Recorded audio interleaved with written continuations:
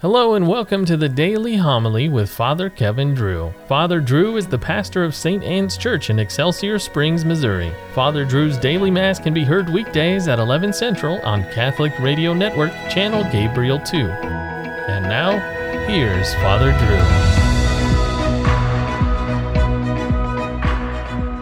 Drew. A reading from the first letter of St. John. Children, let no one deceive you. The person who acts in righteousness is righteous, just as he is righteous. Whoever sins belongs to the devil, because the devil has sinned from the beginning. Indeed, the Son of God was revealed to destroy the works of the devil. No one who is begotten by God commits sin, because God's seed remains in him. He cannot sin because he is begotten by God. In this way, the children of God and the children of the devil are made plain. No one who fails to act in righteousness belongs to God, nor anyone who does not love his brother. The word of the Lord. All the ends of the earth have seen the saving power of God. Sing to the Lord a new song, for he has done wondrous deeds. His right hand has won victory for him, his holy arm. Let the sea and what fills it resound, the world and those who dwell in it. Let the rivers clap their hands, the mountains shout with them for joy before the Lord. The Lord comes, he comes to rule the earth. He will rule the world with justice and the peoples with equity. Alleluia, alleluia. In the past, God spoke to our ancestors through the prophets. In these last days, he has spoken to us through the Son. Alleluia. The Lord be with you. Reading from the Holy Gospel according to John. John was standing with two of his disciples, and as he watched Jesus walk by, he said, "Behold, the Lamb of God." The two disciples heard what he said and followed Jesus. Jesus turned and saw them following him and said to them, "What are you looking for?" They said to him, "Rabbi," which translated means teacher, "where are you staying?" He said to them, "Come, and you will see." So they went and saw where he was staying, and they stayed with him that day. It was about 4 p.m. Andrew, the brother of Simon Peter, was one of the two who heard John and followed Jesus. He first found his own brother, Simon, and told him, "We have found the Messiah," which is translated Christ. Then he brought him to Jesus. Jesus looked at him and said, "You are Simon, the son of John. You will be called Cephas," which is translated Peter. The Gospel of the Lord.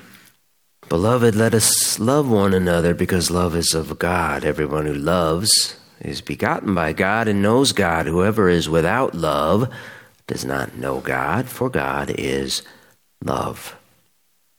That's in chapter 4 of John's first letter, the next chapter. Some would say the Apostle John got a little redundant in his letter, repeating himself as he did. Maybe so. Others would say to give the evangelist a break, for he was really old when he wrote his letters and gospel.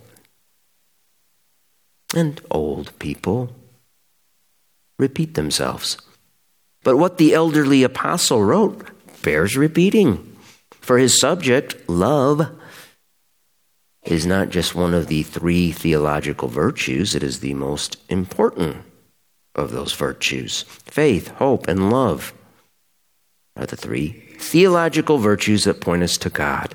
They are infused in the souls of the Christian faithful directly by God, making us capable of acting like God's children.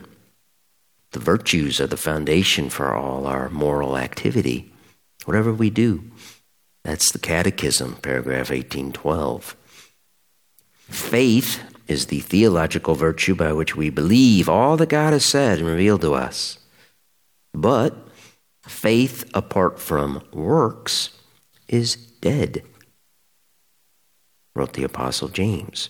That means when faith is deprived of hope and love, faith does not fully unite the believer to Christ and does not make him a living member of the body. That's the Catechism 15:15. So faith is the gateway to hope and love. Hope is the desire for eternal happiness, the trust in God's promise. That brings us to love.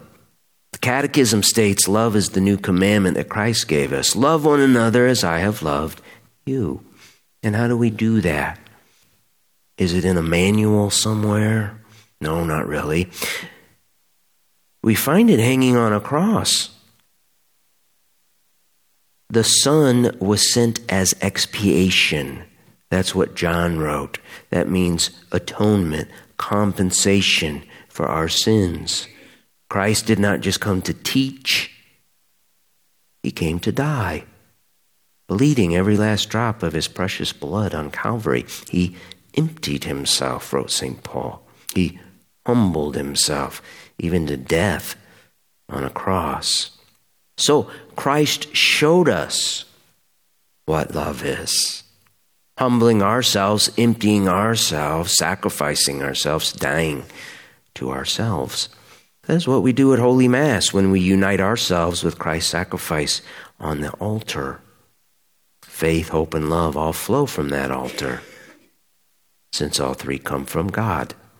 The altar then is no ordinary table, but a place of sacrifice where we die to ourselves and the world. At Mass, we realize that we are not the center of the universe. God is. We then put God first.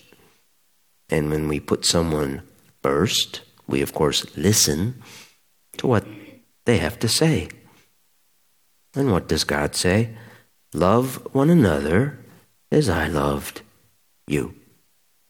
That bears repeating.